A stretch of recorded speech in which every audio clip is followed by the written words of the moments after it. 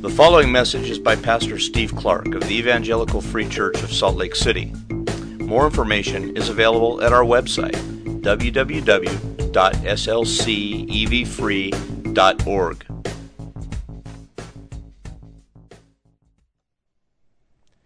Grace. Grace is enough. That you give us grace is enough, Lord. I thank you for that. Father, you have reached down and you have worked in our lives in amazing, in stunning ways, in fact. You've worked in us in grace. I thank you for that. Would you cause, in my brothers and sisters here today, would you cause gratefulness and reverence to well up in us as we think about your grace?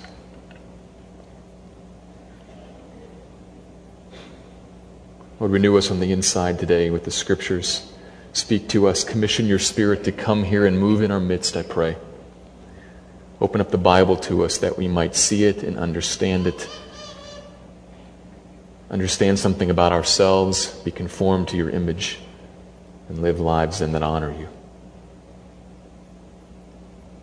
Would you do that in our midst today, Lord? That is my prayer.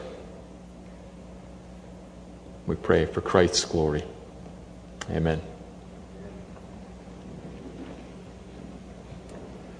Calvin and Hobbes is a fun and often insightful comic strip. You know that comic strip? I've got one of those pinned to the bulletin board in my study, one that I like in particular. Calvin the boy says to Hobbes, his tiger, "Hobbes, do you think our morality is defined by our actions or by what's in our heart?" And Hobbes says, "I think our actions show what's in our heart." To which Calvin says, "I resent that." Our actions show what's in our hearts. Or our doing. What we do, our actions display. They show, they come out of, they flow from our being. What's inside of us. Our actions show what is in our hearts. Hobbes understands the book of Ephesians. Up until Christmas, we were giving attention to what Paul, under the inspiration of the Holy Spirit, has been laboring to teach us in chapters 1 to 3 about our being, about who we are inside, now that Christ has worked to save us, now that he has worked this great change on us, and we have been delivered from the wrath that should have been ours. We are different. Our beings have been changed. That was addressed in some detail there in those chapters. The marvelous gospel of God's grace. Now, for the last 2 weeks, we've switched our focus right along with the Scriptures, and we've moved from talking and focusing on that being to now looking a little more directly at the doing. We haven't left that window, if you remember that illustration. We're still right there close to it, but now our focus has changed a little bit. And we're now talking about worthy walking. Not walking that makes the walker worthy of something. No. But walking that is worthy of being associated with all the great truths in chapters 1 to 3. That kind of walking is our main focus now. And the first thing that came to Paul's mind, the first thing that came to Paul's God-inspired, God-directed mind was unity. Oneness in the body. A oneness that has been gloriously gained in the gospel, but which also must be attained and maintained, earnestly displayed in the public arena for all to see, that God might be most glorified. That unity was first on his mind, the top of his priority list. It needs to be important for us too. Should be significant for us too. And now here at verse 17, the focus shifts again just a little bit. Worthy walking is characterized by unity, 1 to 16. And worthy walking is characterized by righteousness and holiness. This one new man, the church, the one new man in Christ from chapter 2, is one, unified, and that's new. All these separated groups are drawn together as one, that's new. But we're supposed to be new in another way too. New in how we live ethically and morally. We are to be holy and righteous. The Lord has wrought a stunning change in us, and that demands different walking, different ethics, different morals. And many of the details about what that looks like will come next week. There's a lot of commands that are coming in verses 25 and following. This morning, we're going to see Paul actually agreeing with Hobbes in the comic strip. What's inside comes out. Being leads to doing. Or having your mind captured and then gripped and then reformed and reshaped by all that stuff in chapters 1 to 3, that will issue forth in different doing, in different walking. It will. It must. It's what Hobbes was saying, sort of. It's what I've been saying for a number of months. And Paul's going to say it here this morning. But to be clear, it's not any of the three of us that are actually saying this. It is God. It's God's word to you. It's God's word here in this passage. What he wants to communicate, if I put it into a sentence, is this. Because you must walk in holiness and righteousness. Because you've been changed, and because now you must walk in holiness and righteousness, therefore, tend to your mind. Because you must walk in this way, you've been changed, therefore now tend to, care for, feed, nourish, address the inside you, your mind. That's the word that's going to be used in this passage. The Bible often runs mind and heart together. We'll see that a little bit here today too. Tend to the inside you, the internal seat of perception. What it is inside of you that sees things, that understands them, and that forms opinions and beliefs and makes decisions. That inside you must be tended to because you have to walk in holiness and righteousness. You must walk in that way. You must be passionate in some way, to some degree. If you have genuinely been changed, you must be passionate for holiness and righteousness. You must in your heart desire, you must have a new taste to display this kind of a God-glorifying life. And that kind of life comes from inside. Therefore, tend to the inside. Tend to your mind. The battle for holiness on the outside is fought long before it shows up out there. It's fought inside first. That's what Paul's going to say this morning. The passage actually splits into two different halves. So that's how we're going to address it. We're going to split it in half. But first, let me read it actually. Ephesians chapter 4. This is verses 17 to 24. Now this I say and testify in the Lord, that you must no longer walk as the Gentiles do, in the futility of their minds. They are darkened in their understanding, alienated from the life of God because of the ignorance that is in them due to their hardness of heart.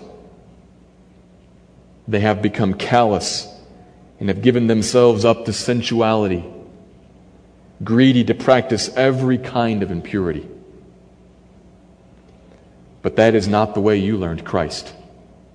Assuming that you have heard about Him and were taught in Him, as the truth is in Jesus, to put off your old self, which belongs to your former manner of life and is corrupt through deceitful desires, and to be renewed in the spirit of your minds, and to put on the new self, created after the likeness of God in true righteousness and holiness.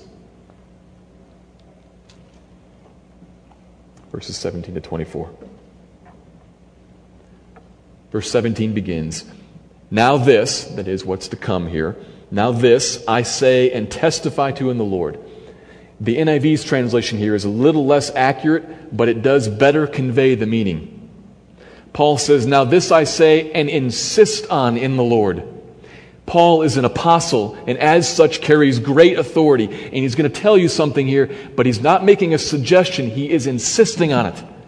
He's getting pushy here. But it's his right. It's his duty, in fact. I insist on this. You must no longer walk as the Gentiles do. The Gentiles, that's Paul's word for unbeliever, for those outside of the relationship with God. Now, Pastor Silva this morning urged us to think of positive words for unbeliever, and that's true, that's valid, but this passage has a lot of stern things to say to and about unbelievers. Might be helpful to realize that we all walked those shoes before too. But for the grace of God, we would still walk in those shoes. So he's talking about unbelievers. That's the word that I'm going to use because Gentile sounds odd to us. Paul insists, you must no longer walk as unbelievers do in the futility of their minds. First main point is right there. Did you see it? Walking like an unbeliever is walking in futility of mind. The two are connected. Where does unbeliever walking come from? From a futile mind. Or to rearrange it a little bit and put it in a more simple sentence, here's the first main point. The mind is the key to unworthy walking. The mind is the key to unworthy walking. That being and doing connection, that works for non-believers too. Worthy walking comes from a new being, while unworthy walking comes from an old being. The mind is the key to unworthy walking as well. Paul is about to indict the whole lifestyle of the non-believer. Everything, both his walking and, most importantly, his insides. But realize this, he's not just going off on a rant to bash those people who aren't in the church or aren't in the kingdom yet.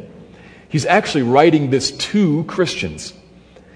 He's not doing it so that you'll feel better and they'll feel worse. He's not even doing it just so that you'll be informed about some other people's situation. He's writing this for at least two reasons. One, first, so that worship would well up in you. And you'd be thankful. You would see all that God has delivered you from by grace, not by anything you've done. That worship would well up in you and you'd be thankful to Him for His grace. But also, secondly, so that you'd be able to identify what it is you are to avoid. That you'd know what to watch for and be careful for. So, therefore, as we move through these next several phrases, keep this in the back of your mind. Think about them like this, not, wow, look at other people. But instead, that's what I need to avoid. That's what I need to pray against. I kind of lean towards that sometimes. I got to watch out for that. Approach these phrases with that kind of a mindset. Got that? So, you used to walk in the futility of your mind. You used to. Futility is utter uselessness. Futility or futile, it's one of those words that doesn't allow for degrees, like pregnant or impossible. Nothing, nobody, never is mostly pregnant. Nothing is ever actually mostly impossible. Nothing is ever mostly futile. Futile is an absolute term. It's like if you try to go put out a forest fire with a squirt gun. You've got a person at a fire with water. So far, so good. But as soon as you start pulling the trigger, you immediately realize this is entirely futile. This isn't half futile. This isn't a third futile. This is not working at all. Not going to happen. That's what your mind was and still is, actually, if you haven't come to Christ. Futility of mind. It's not that your mind is utterly useless. That's not true. The mind, the human mind, even right now, even in our fallen state, is stunning. Its capabilities are amazing. The things that we do, even without thinking about it, but let alone what we can apply our minds to, and the arguments we can understand. We can figure problems and solve great difficulties. Our minds are stunning. It's not that they're useless or something. That squirt gun at the fire, it works. The water's coming out just like it's supposed to. But it's not up to the task. That's a situation with our minds. In and of themselves, they are unable to accomplish that which they were made for. Stumble over my words. unable to accomplish it. You can't. Our minds were made to comprehend a vast number of things. And in all of those things, to recognize something. To recognize something in particular. The glory of God. Our minds were meant to see all of this creation, and in it to see the glory of God. And by seeing, I mean more than just conceptually identifying. Psalm 19, Romans 1. Romans 1, incidentally, is a very similar passage to this one. Those passages and others make clear that the kind of seeing that is just intellectually comprehending God as being there, everybody sees that way. We all look at the mountains and the ocean. We reckon with the wonder of a birth of a child. We see the intricacies of the human eye, and we see God in that in some way. We see, but we don't see. We don't actually get it. We all see the same mountains, the same oceans. But by itself, our mind in that fallen state, all by itself, is unable to see the glory of God so as to delight in it, so as to submit to it, to Him, and to glory in Him and worship Him. That's the kind of seeing that is necessary. A seeing that is also at the same time a cherishing and a valuing and an embracing the inner part of us, that inside, the seat of disposition, whether you call it the mind or the heart, it can't see. It can't spiritually see like that. And that's what's necessary. We all once were there. Some of us probably still are there. Trapped in futility. Unable to see Him. Wrestling with information that we gather in from the creation, even from the written Scripture, but not able to actually see it. And so instead we suppress it, as Romans 1 says. You didn't get it. Another way of putting it is verse 18, you were darkened in your understanding. A shroud had been draped over your understanding. A thick, heavy curtain had been hung over the window of your insides, and the light had gone out. The word understanding there is interesting when I'm talking about how the heart and mind overlap. Well, this word understanding might sound rather intellectual to us. In the Greek translation of the Old Testament, this word is used repeatedly in place of the word heart. These words run together in the Bible very often. The inside us is what he's talking about. Our seat of understanding, our hearts, our minds were darkened. The light had gone out. In other words, we were operating in futility. Take the next several phrases together. Alienated from the life of God due to the ignorance that is in them, due to their hardness of heart. The lights had gone out. We were separated from God. True life that is in God and in God alone was not available to us. Alienation. It's pointing at sitting under God's wrath and under His judgment. This is a devastating situation. Sometimes we might think that, to just be ignorant, that's tough, but you can still kind of get along. Ignorant here is not just ignorant of facts. It's ignorant as in don't know.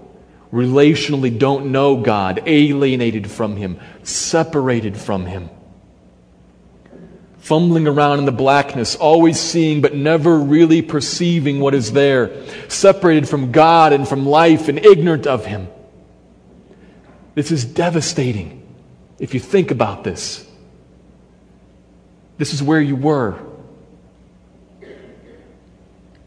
But look where this is rooted.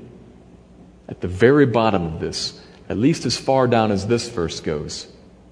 We could ask and go further, but Paul leaves it right here in this verse. At the bottom level, it's not an information problem. You see that? At the bottom level, alienation comes from ignorance, comes from personal hard-heartedness. Ouch. He leaves it, he parks it right on the person. That's where he leaves it. The Bible repeatedly does that. Romans 1:18 says that we suppress the truth because of our unrighteousness. We don't walk unrighteously because we don't know. We suppress the truth because of our nature. We are unrighteous. Here, Ephesians 4:18, we are ignorant due to our hardness of heart. It's not an information problem. It's a heart disposition problem.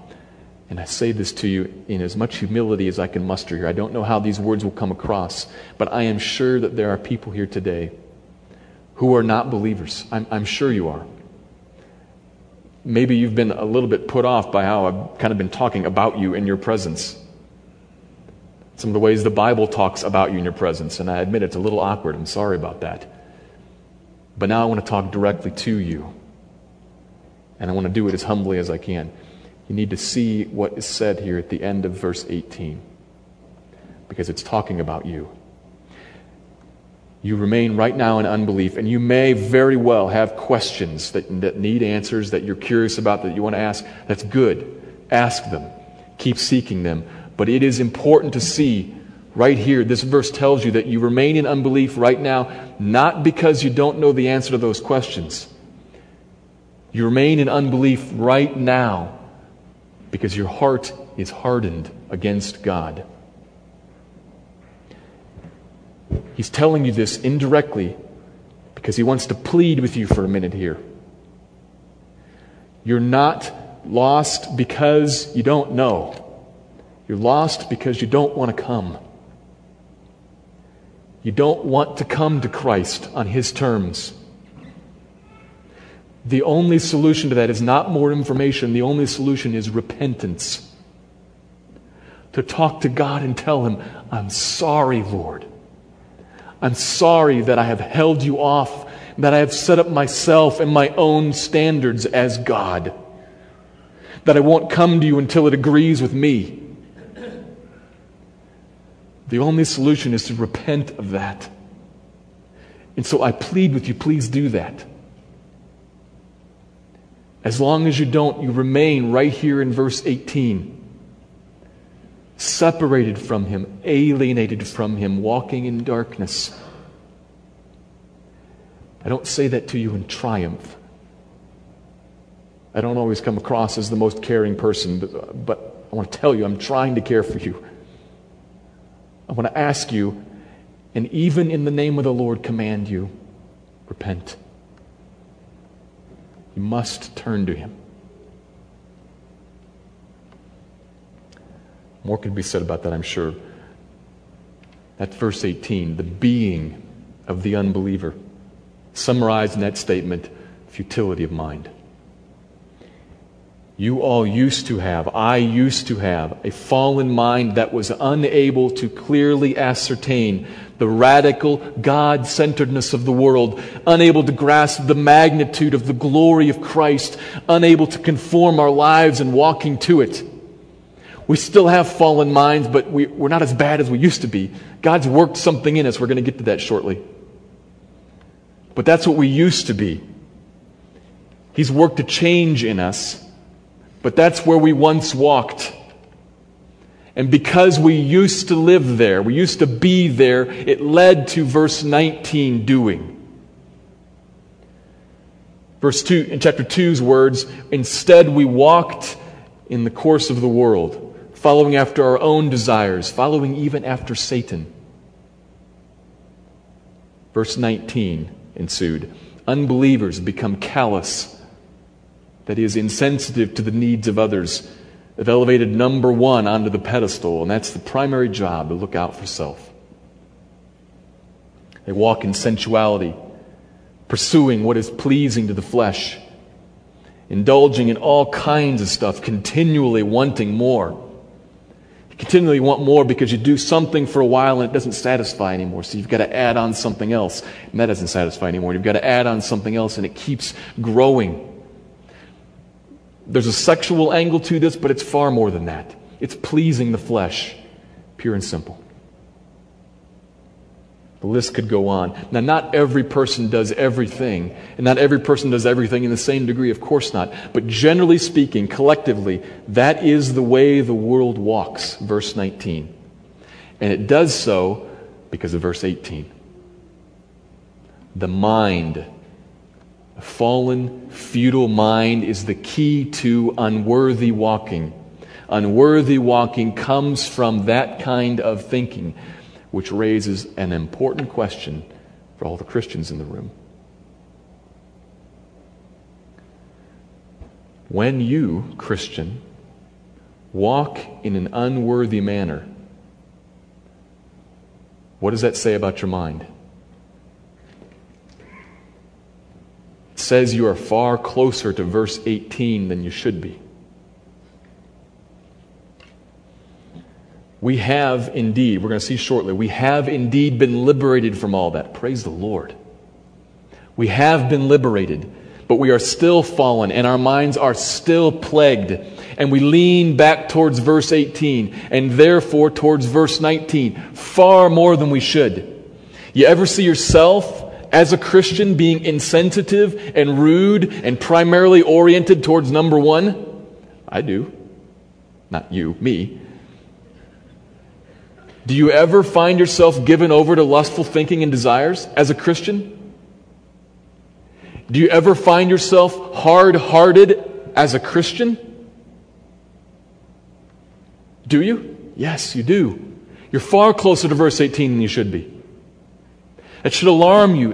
It should cause something to rise up in you. You are believing at times, not always, but at times you are believing those human deceptions, the cunning schemes that we saw previously. You're still vulnerable to that. It's where you still live. It would be nice, wouldn't it, to be able to say, all of verse 18 and 19, I am entirely over that. The change that has happened in my life was so profound that used to be me, but none of it is now. That would be nice, but that would not be true. If you aren't any different than that, you aren't a Christian. The Bible knows nothing of a genuine Christian who is not in some way different, who has not in some way been changed, who doesn't have some new taste for holiness and righteousness and pursue that and walk in it. The Bible knows nothing about Christians of that sort. But the fact remains that we have been changed, but we have not been completely changed. We still lean back towards those verses. And so, Christian, brother, sister, tend to your mind. You must. You can't just fight verse 19. You've got to fight verse 18 first. You've got to have that kind of internal change, that internal renewal. Happened and happening. That's got to happen. God has to work a change in you, which should cause you to cry out to Him, "Oh God, give grace to me to change me on the inside." I look at my life and I see how I walk and it's not worthy. It's not worthy. Change me on the inside, please. Help me. He has, and He will. That's what the second half of the passage is about. Before we go there, if you're going to come to the second half of the passage with any kind of internal drive to do anything about it, you've got to realize the first half is not entirely about other people. It's what you used to be and it's what you lean back towards. There's hope here in the second half, but I'm hoping and praying the first half kind of grips you, does something with you on the inside. Let's look at the second half of the passage, verses 20 and following. If the mind is the key to unworthy walking, and if we must walk in holiness and righteousness, we're going to need internal change, and that's what the second point is about. Your mind has already been and must continually be renewed. Your mind has already been and must continually be renewed. If you're a true Christian, that's happened to you. You did indeed break with the past. And now you do walk differently, but not entirely differently. The change has not been complete. If the battle is not yet over, then you're going to have to keep fighting that battle. You're going to have to fight that battle moment by moment if you're going to walk in holiness and righteousness moment by moment. You have been renewed in your mind inside, and you must continually be renewed. Verse 20 begins with a contrast from verse 19. But that's not the way you learned Christ. He's talking about something vast that has happened to you. When the gospel came to you, you were taught a message. Christ. You believed in and began to grow in Christ. Your life was shaped around a center, around a standard. Christ. Assuming that you have indeed heard about Him and have in fact been taught about Him who is the truth. You were embraced by Him. You were enrolled in a school, taught a curriculum, and set off on a path. Christ. There is one message in the Bible, one message from the church. Christ. In Him is all the fullness of deity dwelling in bodily form. In Him and by Him and for Him were all things made. In Him we live and move and have our being. By Christ we were saved. By Christ we are sanctified. By Christ we will one day be fully delivered. Christ is the message. To Christ's glory and by His power we live. He is the lesson we have been taught and have learned. And He taught us particularly 3 critical things here in the next several verses. 22, 23, and 24 contain 3 things that He taught us. 3 things we were taught by Him and about Him. Verses 22, 3, and 4 each contain one aspect. You were taught, 22, to put off your old self. 23, to be renewed. And 24, to put on the new self. You see those there? That's the threefold message about Christ that you were taught. That you embraced, if in fact you have embraced it. It's a threefold message. It's about the renewal that has already happened to you and about the renewal that must continue to happen. Let's look more closely at these. You'll notice that 22 and 24 are kind of related there. The put off and the put on sound similar. Perhaps taking off a garment comes to mind. You take off the old and dirty one and put it aside, then you put on a new and clean one. The image of changing something there, changing clothes. But changing clothes might actually not be the best way to think about this, because at least for us, we often change clothes. We change clothes many times every day. Pajamas to work clothes to comfortable clothes, back to pajamas, and maybe from time to time you throw in like a sports uniform or a swimsuit or a Halloween costume or something. We change clothes all the time. When you learned Christ, you were taught to do this change, this putting off and putting on. But the tenses of the verb here in this section point not towards a repeated thing, but towards a once thing, a one-time thing. Something happened to you at your conversion. In the gospel itself, you were taught something. When you learned Christ and you embraced Him, you were sealed with the promised Holy Spirit, and something happened to you. A fundamental renovation began on your insides. Christ made your heart His home. He threw back the curtains and light poured into your heart. You saw Him in different ways and in different places than you ever had before. You had come to Him humble. You submitted to His will. You were no longer alienated but connected to Him again. A change had happened to you. You put off verses 17 to 19. You rejected them as your values and as the norms of your life. You turned away from that. That's what repentance is. A turning away and a turning to something else. It's the old man, 17 to 19, that belonged to your former way of life, who is continually being corrupted.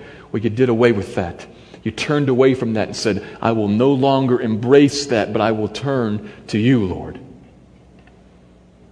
That's the old self that was put off. There was an ultimatum delivered to you, Christ or the world, and you repented and chose Christ.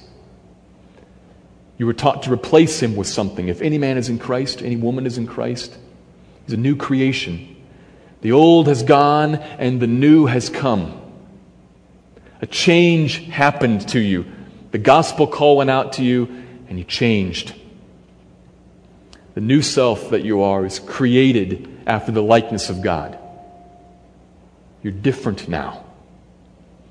Something different happened to you in relation to God. You were reconnected to him, and in relation to sin. You're no longer a slave to sin. That was broken. Those chains were broken. You now are made after the likeness of God, created by him. Look at that very closely there. The new man that is created by God. It's a passive verb there. It doesn't say to you that you create yourself.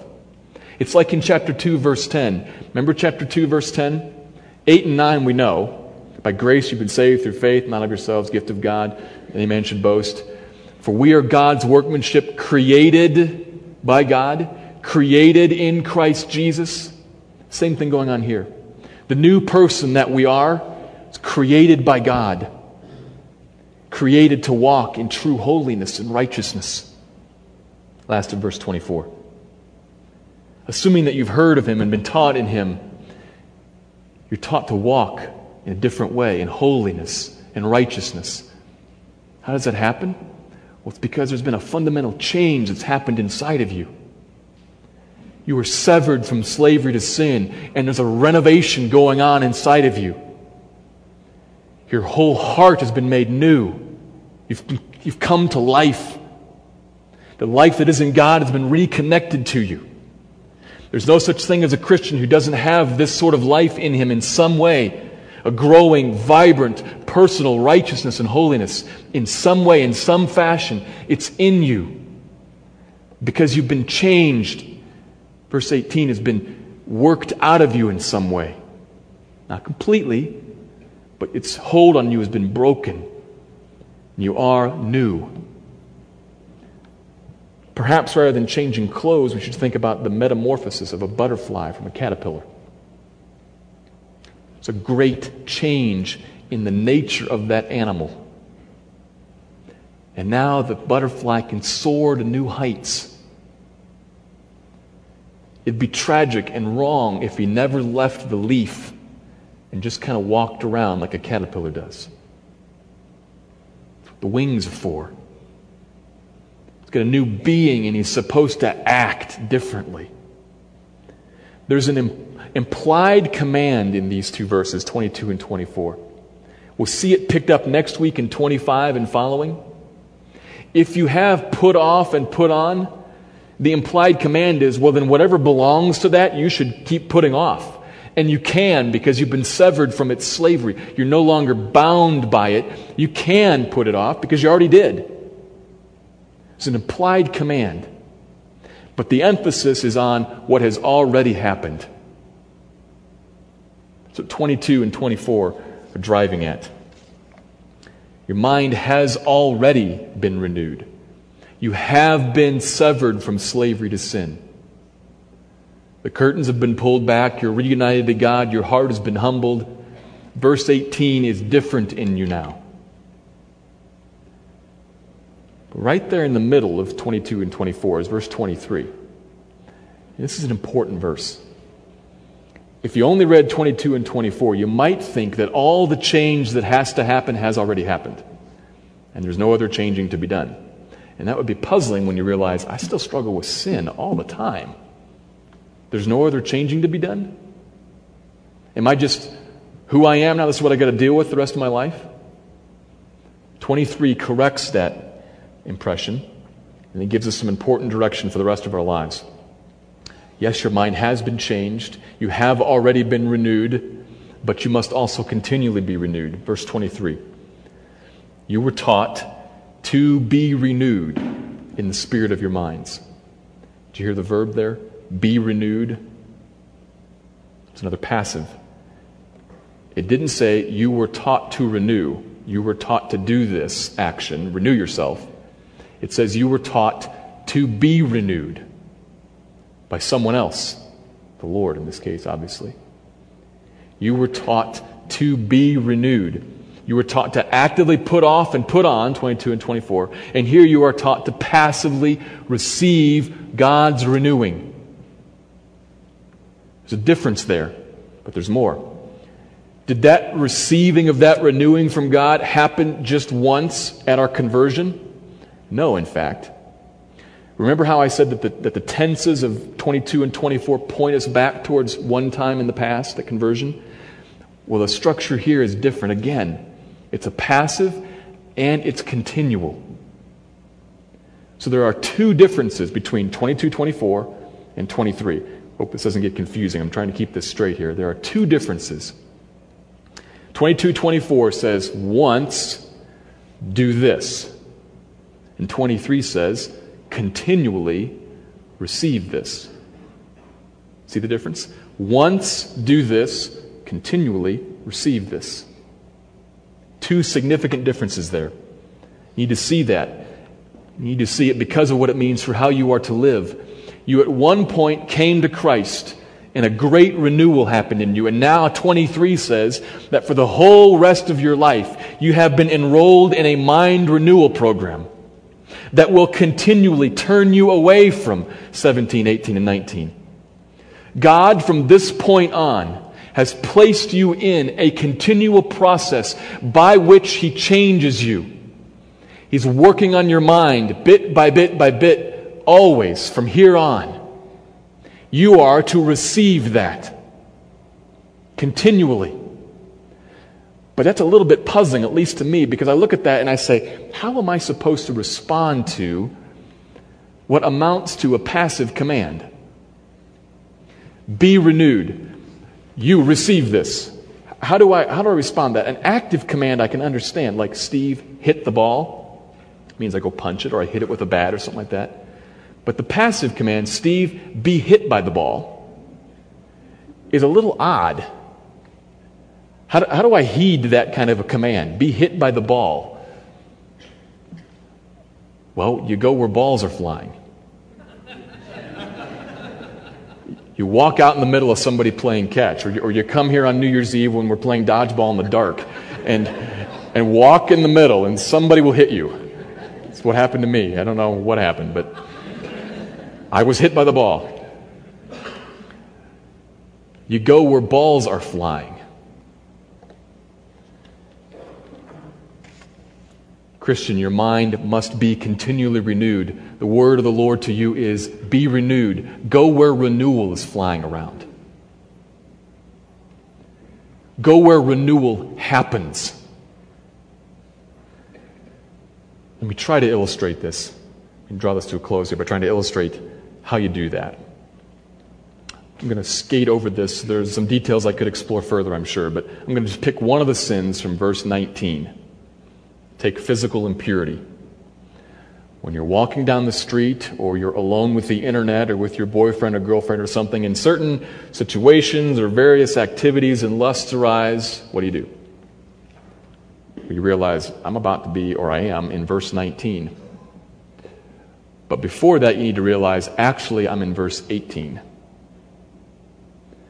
And there are two ways to deal with that. By far, the best way to deal with that is to start fighting that Friday night situation right here today, right now. And later this afternoon, and Sunday night, and Monday, and Tuesday, and Wednesday, and Thursday, and you'll be in a much better situation come Friday night. What you do throughout all of the week is you put yourself where renewal happens. You bathe your mind in the Scriptures. You feed on them like sweet honey. You fellowship with those ministers of the Word and with all others who will speak the truth to you in love. And then over the Scriptures with those other people, you pray that God would open your eyes and would show Himself to you and would change you bit by bit by bit, so that when Friday night comes along and verse 19 activity presents itself, you say, you've got to be kidding me. I don't want anything to do with that. That is by far the best way to fight against verse 19. Attend to the renewal of your insides. Tend to your mind every day, all day. Put yourself where renewal happens, in the Scriptures, with Scripture-minded people who are praying the Scriptures. But if you find yourself on Friday night in that situation, not all hope has been lost, because you have already been renewed. Your slavery to sin has been broken. You have no obligation to sin. You can, it is much harder, but you can by faith say, I am about to embrace a lie. God may seem right now to my flesh like a big spoil sport for denying me this, but it is not true. The curtains are trying to close over my mind and help me to lead me into a deception, but it's not true.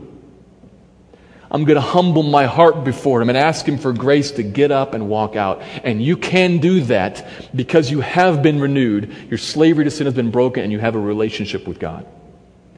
Therefore, you can put off again what you have already put off. It's much harder, but it can be done.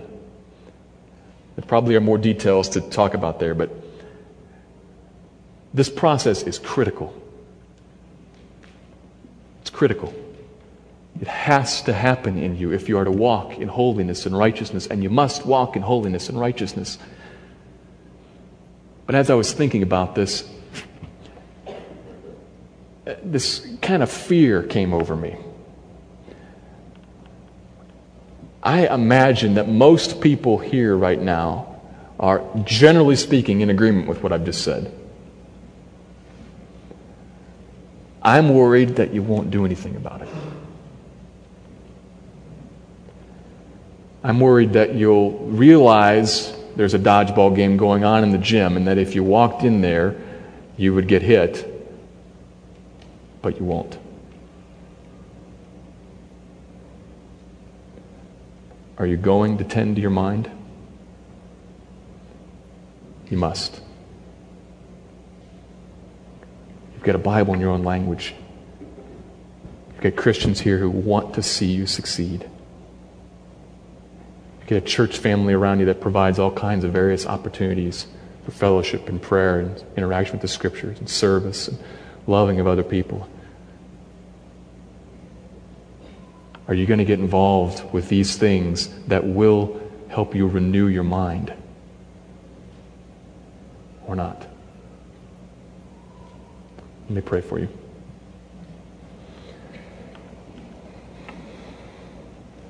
Lord, I pray that you would work in such a way on us here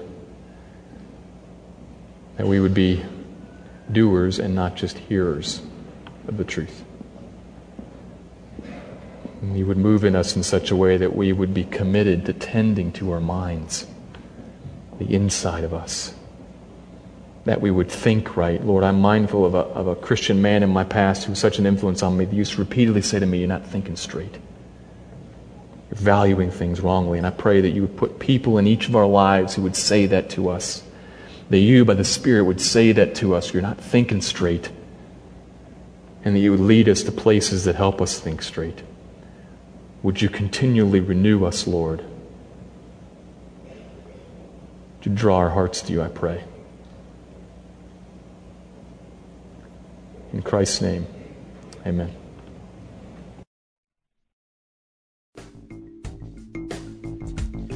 Thank you for listening to this message by Pastor Steve Clark of the Evangelical Free Church of Salt Lake City in Salt Lake City, Utah. Feel free to make copies of this message to give to others, but please do not charge for these copies or alter the content in any way without permission. We invite you to visit our website at www.slcevfree.org or call us directly at area code 801-943-0091. Our mailing address is Evangelical Free Church of Salt Lake City, 6515 South Lion Lane, Salt Lake City, Utah, 84121.